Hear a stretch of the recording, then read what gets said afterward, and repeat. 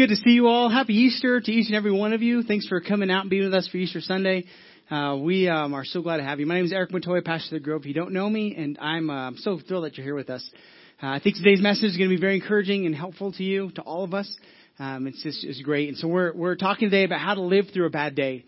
And we're going to look at the final statement that Jesus makes on the cross and how it matters to us and what it means to us and how it can teach us.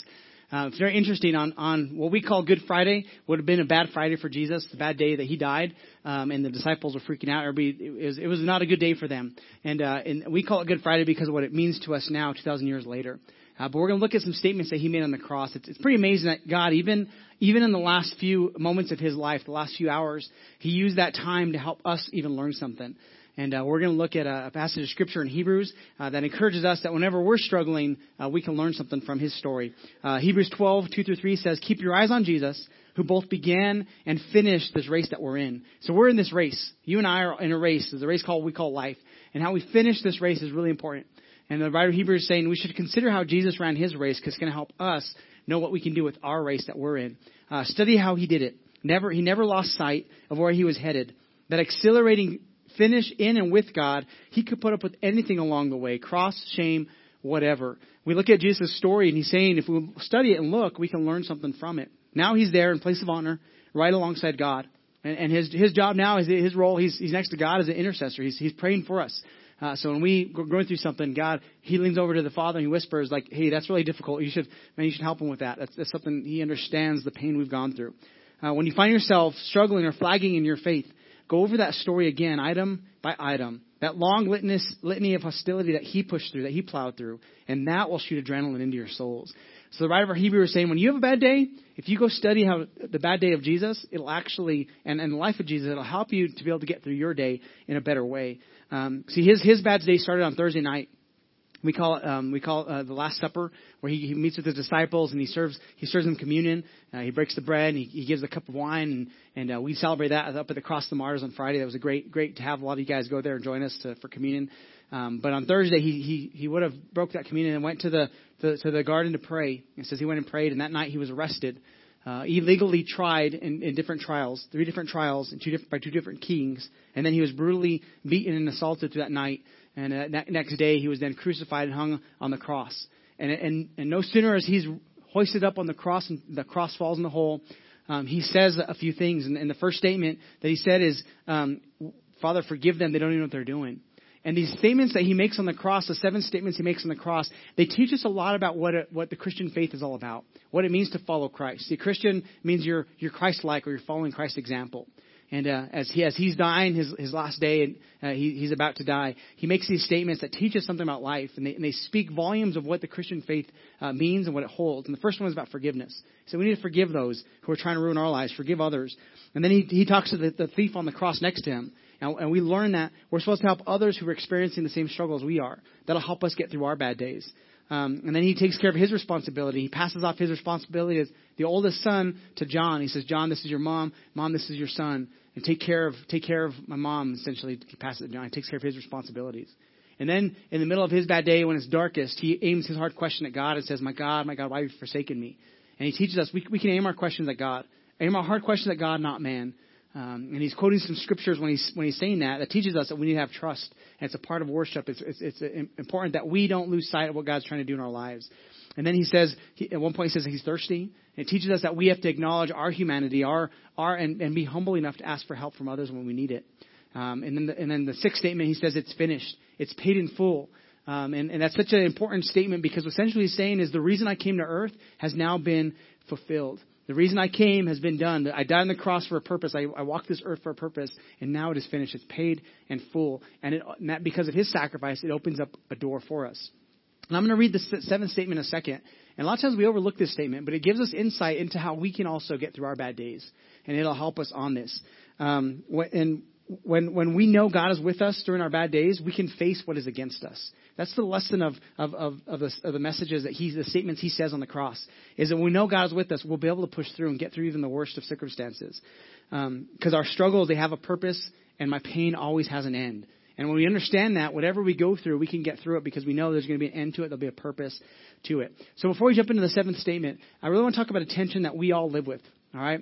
This could be on a daily basis. It could be a lot of times it shows up at night, but it can show up at any moment. And this thing, we all struggle with it at times. And this thing, it robs us of our time. It robs us of relationships. This one thing that we all struggle with and face, it robs us of sleep. But most importantly, I think it really robs us of joy and a full life that God wants us to have. And today we're going to talk about it because Jesus talked about it. And the last statement that he makes, it refers to that, it hints to that, how we need to let go of this one thing. I'll tell you what that one thing is in a second, but this is the last statement Jesus makes on the cross before he dies. Luke 23, 44 through 46. It says this, "It was now about the 6th hour, and darkness came over the whole land until the 9th hour." So from noon, the 6 hours, noon, and then until 3 o'clock. So the darkness came until the 9th, and then the sun stopped shining. And this is when Jesus begins to make those statements about, God, why have you forsaken me? And I'm thirsty, all those things. And then it says that after he says it's finished, right? It says that the curtain of the temple was torn in two. And Luke gives us this detail because it's really important. This detail really demonstrates what the cross is all about and really what Easter is about, why God came to die on that cross in the first place. And see, the curtain in the temple, it represented something that we need to really understand is that until this point, before the curtain was torn, you had to be a specific type of person of a certain lineage to be able to enter into God's presence. So it was the high priest that could go once a year into what they call the Holy of Holies. So inside the temple, there was this inner room that had a curtain that separated it from the other parts. And in this curtain, only the high priest could go in once a year. And if this high priest wasn't right and there was sin, he would die on the spot in the presence of God. Because sin can't stand in the presence of God. And so it was closed off. And so once a year they'd be able to go into it. So when it says, Jesus says, it's paid in full, it is finished, there's an earthquake and the curtain is ripped from top to bottom, which signifies that heaven was opening up the presence of God, making it available to everybody. That curtain was no longer going to keep God's presence from only allowed to have a certain type of person be able to go in the presence of God. But he's saying that my presence is going to be available to anybody, whether you're Jew or Gentile, whatever you're male or female, doesn't matter. It's available to everybody. And in that moment that the curtain is torn, essentially God is saying, if you want a relationship with me, you can have it. It's no longer going to be about rituals and about this temple. It's going to be about something much greater. And you will now be my temple. I will live in tents that are made of skin, made of flesh, of us. He'll be living in us. And so Jesus then cries out with a loud voice. And this is the last statement he makes on the cross, the 7th statement. He says, "Father, into your hands I commit my spirit." And when he said this, he breathed his last. And he died. So the last statement Jesus says is, "Father, into your hands I commit my spirit." What's really interesting about this statement, and a lot of statements he made, is you could find them throughout the scriptures, in the prophecies, all right, in the Psalms and in the prophets. God is hinting at this Messiah that's going to come is going to suffer. So for thousands of years before Jesus died, God is telling the story of, hey, we're not in a good situation, but one day there's going to be a ruler that's going to come. There's going to be a Messiah that's going to come and give his life so you can have life again. And the scriptures, the Old Testament is telling us, like, don't miss out. It's hard right now, but it's going to be good. Don't give up. And what we learn about this last statement, we'll read the Psalm in a second, is when he says, "Father, in your hands I commit my spirit." Really what we need to learn is we need to surrender our day to God and let it go. He's learned, and throughout his whole teachings, he was always surrender and trusting God was always a big part of that.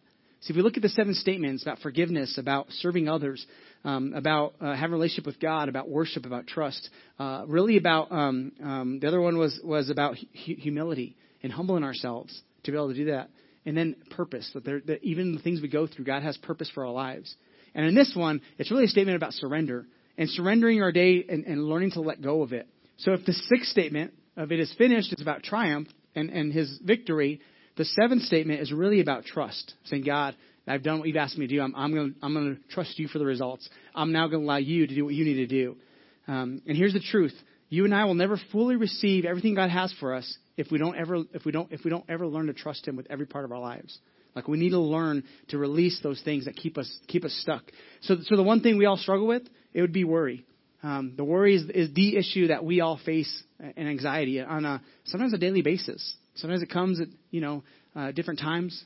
Different of us struggle at different times with it. But we all have these moments where we worry about things.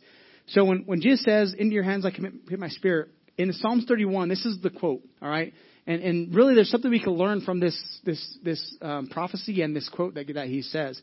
It says this in Psalm 31, 4 and 5. Free me from the trap that is set for me. Important word there is trap. For you are my refuge. Into your hands I commit my spirit. Redeem me, O Lord, the God of truth.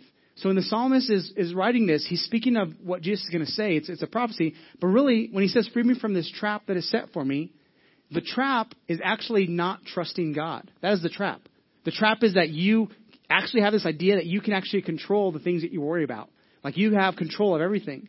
And really, as I speak today about this message, I'm really speaking to all of us, to fellow worriers, because we all at times have worries and anxieties. And really, a big part of that stems from that a lot of us are control freaks, right? We all want control in our lives. And because we don't have control, we worry about the things we can't control. And it actually takes away from us. And we lose something in the middle of that. So the trap is not to give it to God. And the psalmist is saying, free me from this trap of thinking I can control everything. Free me from this trap of having to worry about everything myself. Free me from this. So you're my refuge. Into your hands I commit my spirit. Would you redeem me, O Lord, the God of truth? So he's saying I need to learn something from this. I'm going to release and not hold on to it. In one of the first lessons that Jesus taught in the Gospel of Matthew, in the book of Matthew, it's the first Gospel, and in the New Testament when it starts, he records it's called the Sermon on the Mount. It's the first sermon that Jesus preaches. So it's found in Matthew 5, 6, and 7. And in this message that he's sharing, there's this point where he talks about worry, and it's a big section of his message where he talks about worry. In fact, let's read it. Matthew 6, 25 through 30. He says this. That is why I tell you not to worry, all right, about everyday life, whether you have enough food and drink and enough clothes to wear. Isn't life more than food and your body more than clothing? So he's saying, I'm going to tell you something about not worrying. But notice what he says, that is why I tell you. Well, the reason he says that is why I tell you is because he makes a statement the verse before. And the verse before, he's talking about, if we look at verse 24, he says, no one can serve two masters. For you will hate one and love the other, or you'll be devoted to one and you'll despise the other. You cannot serve both God and money. That is why I tell you not to worry about your everyday life. So in this context, he is talking about money. But really the principle is you need to learn to put God first in everything. It's not just finance. That's important. But he's saying you have to learn to be able to trust God in all things. See, so for the Greek word, the root of the Greek word for worry means a divided mind. It means that we have these two ideas that are in competition with each other. Right? So when we worry, it's essentially like this. Okay, I got this. I'm going to worry about this. No, God, I give it to you. No, I got this. No, you got this. No, I got this. A divided mind cannot settle on who's going to be in control, who's going to do what. So when he says no one can serve two masters, he's saying you can't have two ideas that compete against each other and at the same time. That's a divided mind. And he's saying you can't do that. If you're going to follow my example, you have to learn to let me lead the way. And really worry and really lordship, they speak of really about the question about are we going to let God have control or not? Are we going to just keep control, or are we going to allow God to work in our lives? Really, who are you going to trust? Are you going to trust yourself to be able to accomplish these things through your worrying? Or are you going to trust God to be able to work on your behalf even when you don't see what's happening? And that's the question, is who's going to do that? So it goes on. After he says, I tell you not to worry about your life, right? Whether you have enough food or drink. He says, look at the birds of the air. They don't plant or harvest or store food in barns, for your heavenly Father feeds them. And aren't you more valuable to him than they are? So the animals, this is a great creation, is awesome, but aren't you more valuable than even the animals? But God takes care of them. Can all of your worries add a single moment to your life? And I think we should pause there and just really ask that question of ourselves. So when I stay up at night worrying about things, is it really adding anything to my life? I would argue and say, no, I think it actually takes away from you. And I think in this Sermon on the Mount he's talking about, he's really building the kingdom and how we should approach life and how we should approach the kingdom of God. And he's really saying all these things are trivial issues. Now, we call them, here in America, we call them first world problems, right? When you don't have internet, or your phone doesn't work, or your coffee's not hot enough, or your food got cold, or something, right? It's like, man, those issues people around the world don't deal with. That's just a first world problem. Like we're very blessed in that way. But sometimes even those things that we worry about, they're trivial. They don't matter. They're not eternal. And Jesus is saying there's eternal ramifications and picture of what's going on. Don't miss it. Don't let the worries of your life and the things that consume you overtake the purpose of what you're supposed to be doing on this earth. Like you're in a race. Don't be distracted by these things. He's saying, I help them. I take care of them. And here's the thing. The worries, they take more of our life than the thing you're actually worrying about. So the worry you have, like it actually takes more from you than the actual work that you do with worrying about it. He goes on and says this, and he says this, and why worry about your clothing? Look at the lilies of the field and how they grow. They don't work or make their clothing, yet Solomon in all his glory was not dressed as beautifully as they are. And if God cares so wonderfully for the wildflowers that are here today and thrown into the fire tomorrow, he will certainly care for you. Why do you have so little faith? And notice he ties this whole thing of worrying down to the idea of faith, about trust in God. Right? Faith is it's the ability to trust God for something that we can't see ourselves, or even it's something we're hoping for. So why is it that he's saying that you don't trust God in this? When you worry, you're essentially saying, God, I got this. Don't worry about it. I'm going to take care of it. And we can't take care of it. A lot of things that we try to control, we can't. The statement is really saying, I don't know if I trust you. When we take back the things that we should be leaving in God's hands, we're saying, I don't know if I can actually trust you. There's a website called Study Finds, and it gives all the stats of different things about our country. And on this website, I found one of the studies that they did. They ranked the states, the 50 states of the most stressed to the least stressed. And as I was reading through this, they ranked it on 4 things. All right, work-related stress, money-related stress, family-related stress, and health and safety-related stress. And out of those 4 things, they then got the numbers from each state, and they factored in who, how stressed states are stressed out. And New Mexico ranked number 6 out of the 50 in the most stressed states. And when it comes to the main one that was the lowest, that was the highest stress part of it, was actually work-related stress. Like New Mexico's number 3 in the nation for feelings of work-related stress. That our stress is the highest when it comes to that. And then the other issues, the other ones, they were still high, but not as high as the work-related. And this is what I know about human, even about us, even New Mexicans, that there's things in our life that cause stress, and it keeps us up at night. And in the middle of the day, it rises up in the conversations or the things that happen that are thrown on our desk or the conversations we have. And all of a sudden, this stress rises up, and we begin to worry about things a lot of times that we can't even control. And I really think that one of the main lessons that the Bible is trying to teach us is, hey, in the middle of this, would you just chill out? Would you take a breath? Would you say, God, help me in the middle of this? And would you learn to surrender and let go of whatever you're holding on to, whatever you're trying to control? See, you've heard of the layaway plan, right? Layaway plan, you go to the store and you want to buy an item, so you put money towards it until you can pay it off, then the item's yours. See, I think too many of us actually have signed up for the lay awake plan. The lay awake plan is at night you lay awake trying to figure out how you're going to pay for everything you already bought, right? It's the worry that consumes us a lot of times because we don't always think through the process of it. And God is saying, hey, in the middle of this, don't stress over these things. Don't get yourself in that situation, first of all, but learn not to be so stressed out about these things. The Apostle Paul, he knew a lot about bad days. He knew a lot about suffering. He knew a lot about challenges with life. And in Philippians, he writes this statement about worry. And here's Paul in prison. Paul's in prison, the place you probably should worry a little bit, maybe, right? Maybe not, I don't know. But he in the worst, maybe moments of his life that should have been, they're actually some of the happiest and joy-filled moments. He says this, don't worry about anything. Don't worry about anything.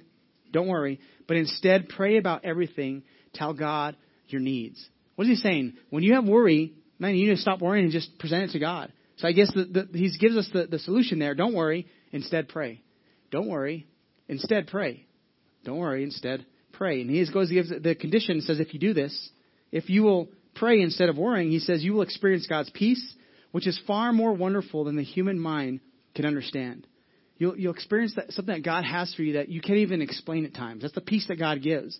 See, because prayer is not informing God of what's going on. Really, prayer is saying, God, here it is. I'm letting it go. I'm going to trust you for the outcomes. Now, speak to me. Help me to know what I'm supposed to do in this, but I'm going to trust you for the outcomes. I'm going to put it in your hands. See, we take them to him and we let go of it. I think trust and worrying, and it's kind of like a story of a pilot. He was a newly licensed pilot. So he's in his private plane, and he's flying this plane. And as he's flying, the clouds come in. It's a cloudy day, and he's in the middle of clouds, and he starts freaking out a little bit. So he's calling radio tower because he's getting close to the runway to land his plane. And as he's talking to the radio control tower, he begins to get a little panicky because he's never landed a plane in this kind of condition. So he's like, man, am I going to die? Am I going to crash? And all the worries and anxiety begin to set in. And as he's talking to the control tower, finally a stern voice comes over the radio and says, hey, you just obey instructions. We'll take care of the obstructions. So we can see what you don't see. You're going to have to trust us. You don't see it, But you have to trust us. If you're going to go towards something that's going to hurt you, man, we'll direct you away from that. You can't see right now because of the clouds. You just trust us. You follow the instructions. We'll take care of the obstructions, the things that are getting your way.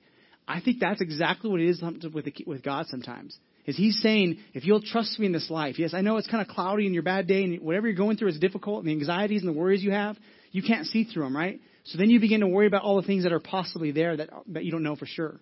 It's like you don't really know it's there, but you imagine something worse than it probably is.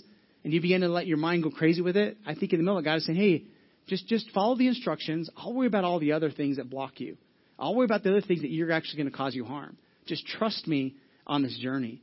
So I would say this, if instead of falling into the worry trap, the way we break that is we have to learn a couple of things that will help us to live with less worry and less anxiety in our lives. The first one is this: get to know God.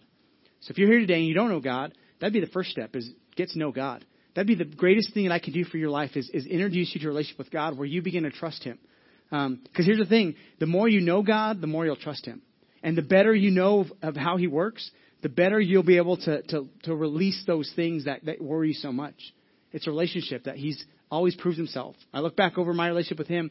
He can be trustworthy because every time I've gone through something, He always makes it work out.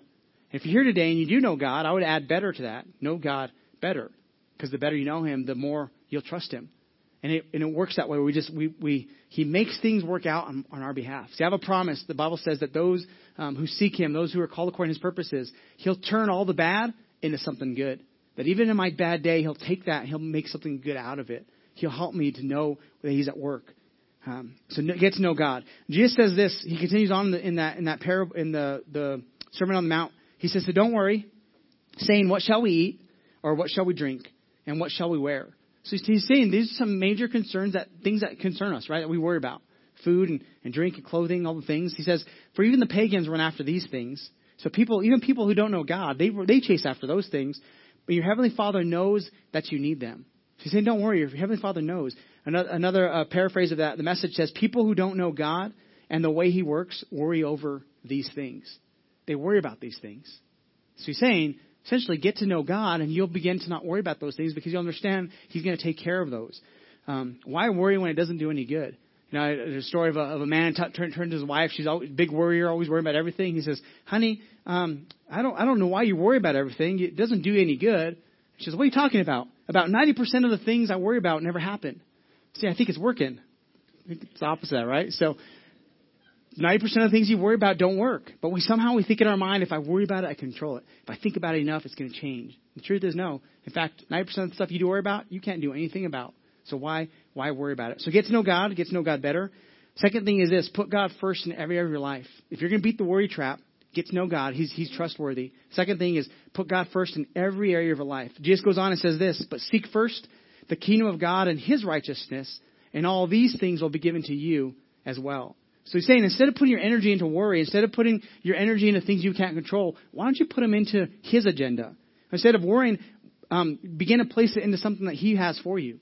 See, I think what happens a lot of times is we don't think of other things to maybe put our energy into. So the only thing we have is to the thing that we're worrying about. We put our energy into that.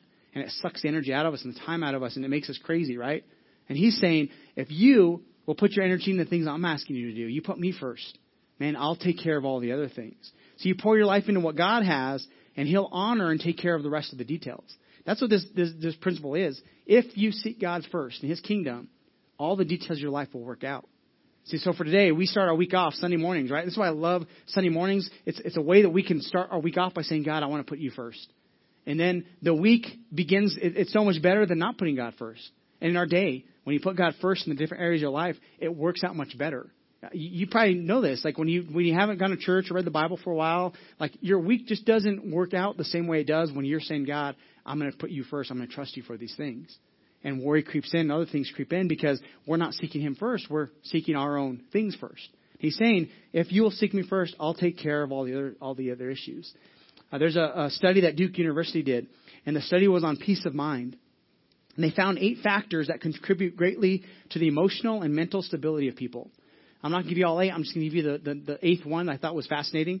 In this study of peace of mind about emotional and mental stability, this is what they said. They said the 8th thing that contributes to emotional, mental stability is find something bigger than yourself to believe in.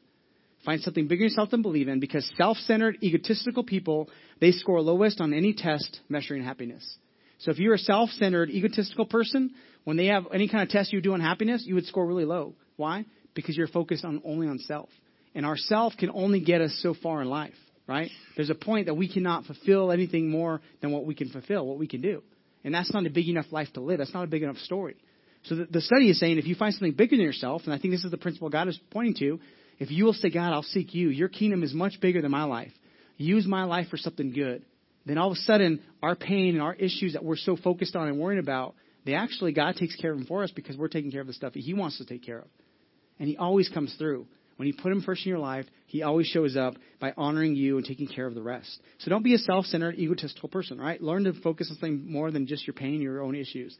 So get to know God better. Put God first in every area of your life. And the third thing, if you're going to beat the worry trap, is this.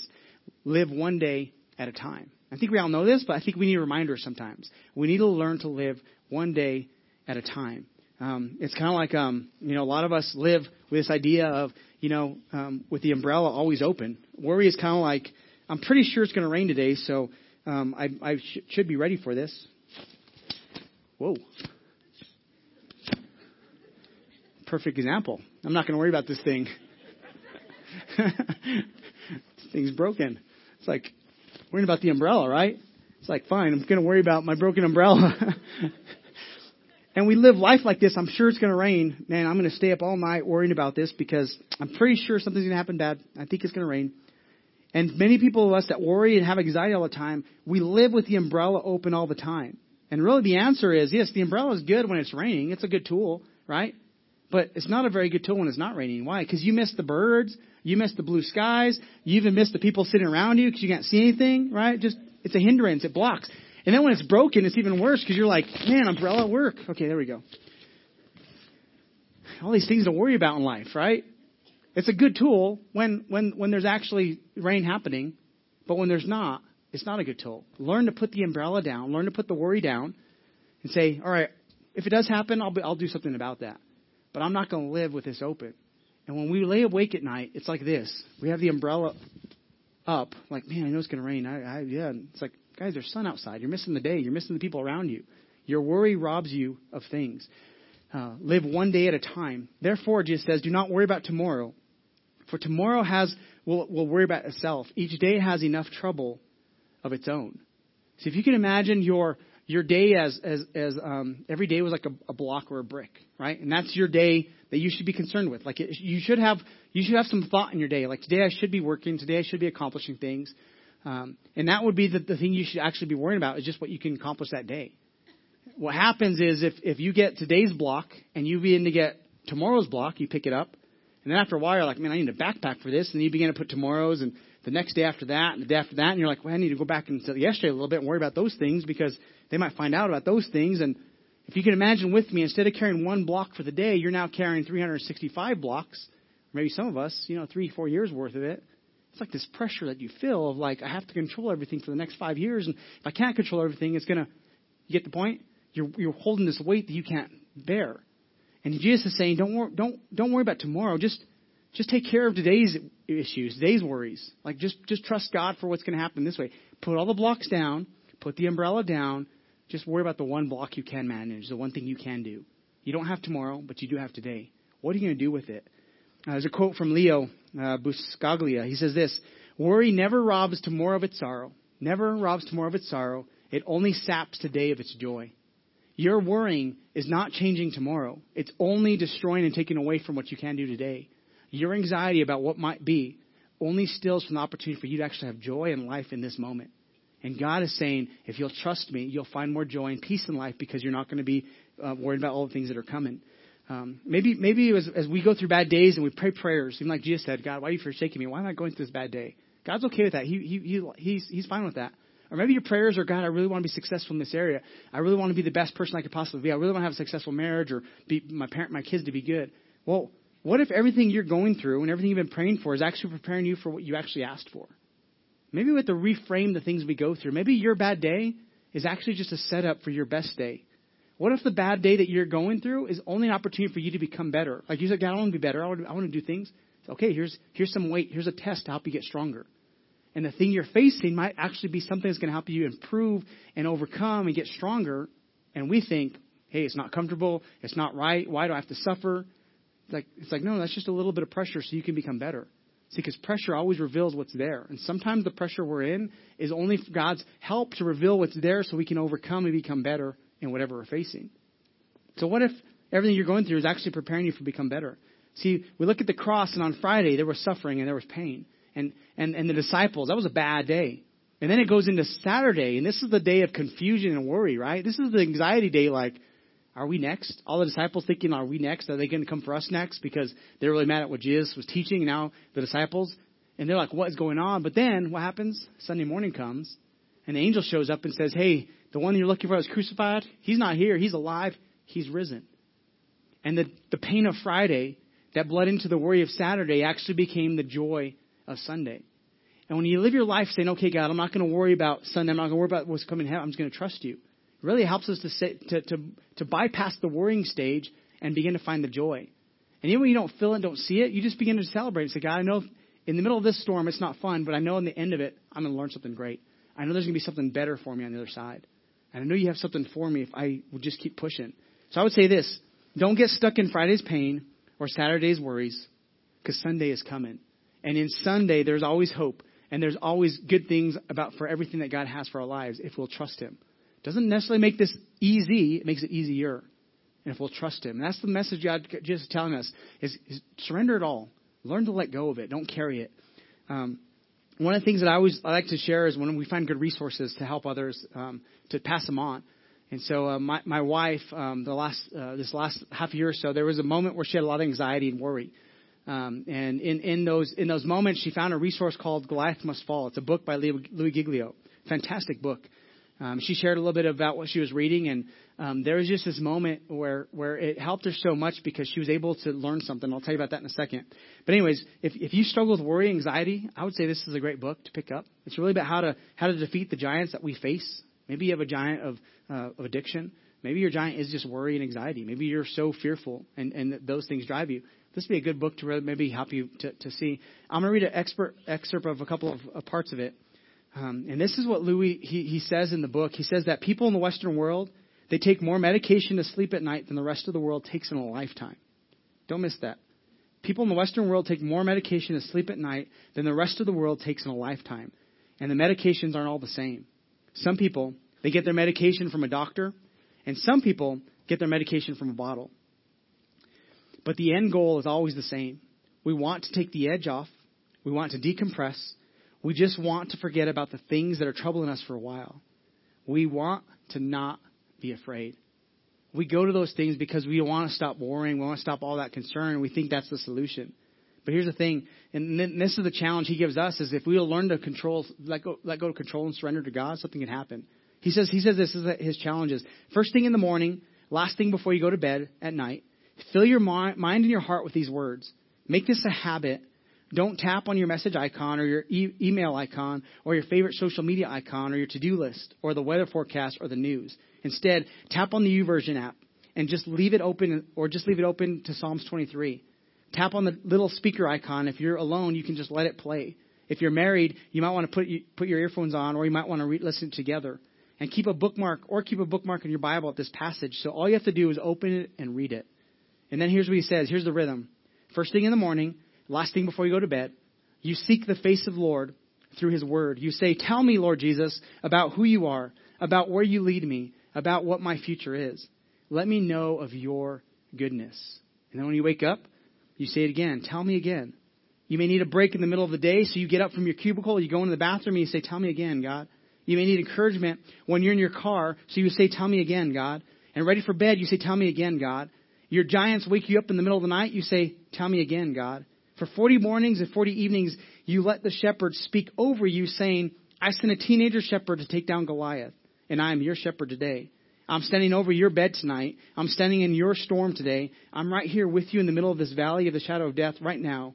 It may be darkness all around, but I'm preparing a table before you so you will have what you need in the midst of your storm. I am with you, and my rod and staff, they will protect and guide you. I am able, and I am here, and I am good. Can you imagine if you started your day and ended your day with those questions, right? God, tell me about who you are, about where you lead me, about what my future is. Let me know your goodness. What would your day look like if you started your day by just saying, all right, I'm going to listen to Psalms 23. I'm going to read Psalms 23. And David understood pressure. He understood pain. He understood all those things. He's saying God is a good God who leads us even when it seems like it's a dark storm in the darkest shadow of death. I'm going to trust him. What would your day look like if you said, God, tell me about who you are. Tell me about where you're leading me. Tell me about what you're trying to do in my life. Show me your goodness. And then at night, before you went to sleep, you'd say the same thing. Tell me again, Lord, who you are, about your goodness. Show me your goodness. Show me where you're leading me, what you're trying to help me in. How would that change your life? I think it would be profound. I think there'd be a lot of people who could finally let go of some of their worry when they realize, okay, God's control, I'm not. God has a plan in the middle of this. Even though I don't understand it, I'm going to trust him in the middle of it. My wife, when she read this, I think it was specifically maybe even this part of the book, there was a night where she just said, you know what? And she put a post. I remember I loved the post. It was so good. She said, you know what? God's going to be up all night. I think I'm going to just let him worry about my worries. I'm just going to give it to him. And I'm going to sleep while he worries about all my things. And that's what God's invitation is to us every time. It's, hey, I'm going to be up all night. Why would you stay up and worry about this when I can worry it for you, when I can take care of this for you? And it sends a message to everybody around you and yourself and to God and the enemy is, I'm not going to let the worries of today steal the joy from me today. I'm not going to let the worries and anxieties of what I face take from the life that you have for me. It sends a message. Can you imagine the message you'd be sending yourself and others when you say, God, I put my trust in you. So here's my challenge for today. My challenge is this. Start and end your days by asking God. Maybe this needs to be, for some of you, because so much worry and anxiety, it's got to be a 40-day thing where you can finally see some breakthrough. Tell me, Lord Jesus, this is what you start your end of your day with. Read the Psalm 23, listen to it. Tell me, Lord Jesus, about who you are, about where you lead, and about what my future is. Let me know your goodness. And into the day, when you have to remind yourself, tell me again. God, tell me, Lord Jesus, about who you are, about where you lead, about what my future is. Let me know your goodness. Tell me again. Can you imagine if we did that on a regular basis? Put some habits in our lives where it just reminds us of what God is doing for us on our behalf? Because here's the thing. When we don't know it, God is still working. When you're sleeping, God is still working. When you can't control things, God can. And he wants us to learn to say, I'm going to let go.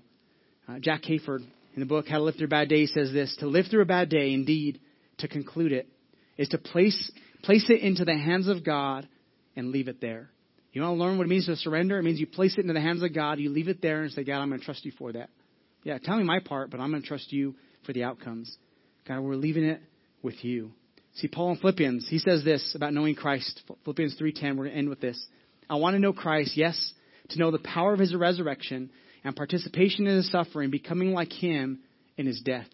Paul is hinting to what it means to follow Christ. It's the way of the cross, that we on a daily basis say, God, I'm going to follow your lead, which means I'm going to surrender, I'm going to trust you. I mean, I want to experience, I want to know you, and I want to know the power of the resurrection, but also there's in the suffering and the challenges, I'm going to trust you through that, because you're going to make me more like you while I go through those challenges.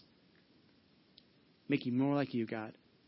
So today, in a second, I'm going to have you pray a prayer and pray a prayer over you, and then I'm going to give an invitation for some of you in this room that you're not following Christ, or maybe you're far from God, and maybe you knew at one point, but you've walked away.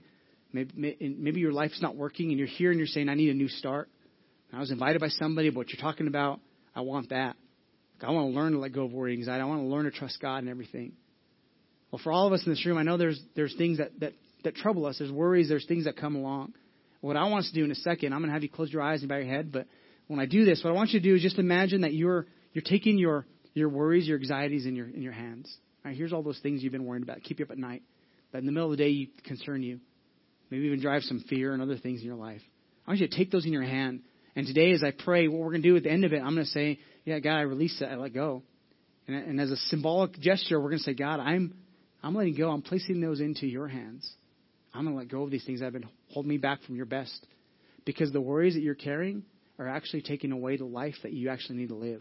And they're sucking the joy and the life from you. And you're missing out on what God has for you. So do me a favor. Close your eyes and bow your head today as we end our service. And as you sit there, would you do me a favor? Just take those worries in your hands. Just as a figurative, just an example of saying, God, I hold this I hold these worries right now in front of me. And you know the concerns, you know the things that are going on in my family, in my marriage, in my finances, in my work. God, you know the things that keep me up at night. You know the things that disturb me and cause me to get angry and cause me to be fearful. God, take all of those right now in this moment, God. And I want to be like Jesus in this moment where I surrender it, and I place it in your hands, and I leave it there. So, Father God, I pray for each person that's here today as they hold their worries, their anxieties, those things that keep us from your best life, God. God, today I pray that as they leave this place, they would leave them here, leave them with you, God, and they would live the best life they could possibly live because they're free, because there's a joy and there's the weight lifted off of them, God. I pray, Lord God, you'd help us to know you better. God, you pray you'd help us to put you first in all things. God, I pray that you would help us, Lord God, God, to follow your lead, Lord God, and your example. So today, Lord, we release our worries. Go ahead right now. Would you just tell God, God, I give my worries to you. In your own words, God, I release. They're yours. Have them, take them. Help me. Amen. As you keep your eyes closed and your head bowed, today, if you're in this room, and as I talk about new life and the cross and resurrection, Jesus died on our behalf, on your behalf, so you can have a new life. And if you're going in the wrong direction, the Bible calls it repentance. You stop going the direction that's not working, and you go the direction God wants you to go. And for some of you in this room today, you need to say, God, I turn from my past. I turn from the way I'm going. I turn your way. If you're here today, you need to do that. You need to invite God in your life. You need to put your trust in him. I'm going to lead you in a prayer right there in your seat. I'm not going to call you to the front, but just right there where you're at. But if that's you, would you do me a favor and lift your hand right now wherever you're at? Just let me know you're here. Say, that's me. God, I invite you to my life. Awesome. I see quite a few hands. So good. Anybody else? You're here and say, God, I surrender. I invite you to lead me. I will invite you to guide my life. See, submitting to Christ and making him Lord, it means that he's in control and he's the boss. He's the one that's leading the way, and we submit, we follow it. So today, if you raise your hand, I'm going to lead you in a prayer. It's a prayer, invitation of relationship with God. And we're saying, God, forgive me the past. God, lead me into the future. If you're a Christian in this room, a Christ follower, would you pray with us so that those that raise their hand that are praying are not praying alone? Join me in praying this today. Say, Father God, today I acknowledge that I need your help. I cannot do it without you. Forgive me of the way I've been going. Forgive me of my past, of my sin. Lead me in a better direction. I want to follow you. Thank you for sending your son, Jesus, to die on that cross in my place so I could have a new life, so I can experience resurrection. I put my trust in you. Lead me. In Jesus' name I pray. Amen. Amen. Come on, church. Let's celebrate all those hands that went up. There's a dozen hands or so. So good. The best thing I ever did with my life is saying, God, I put it in your hands. You know better than I do.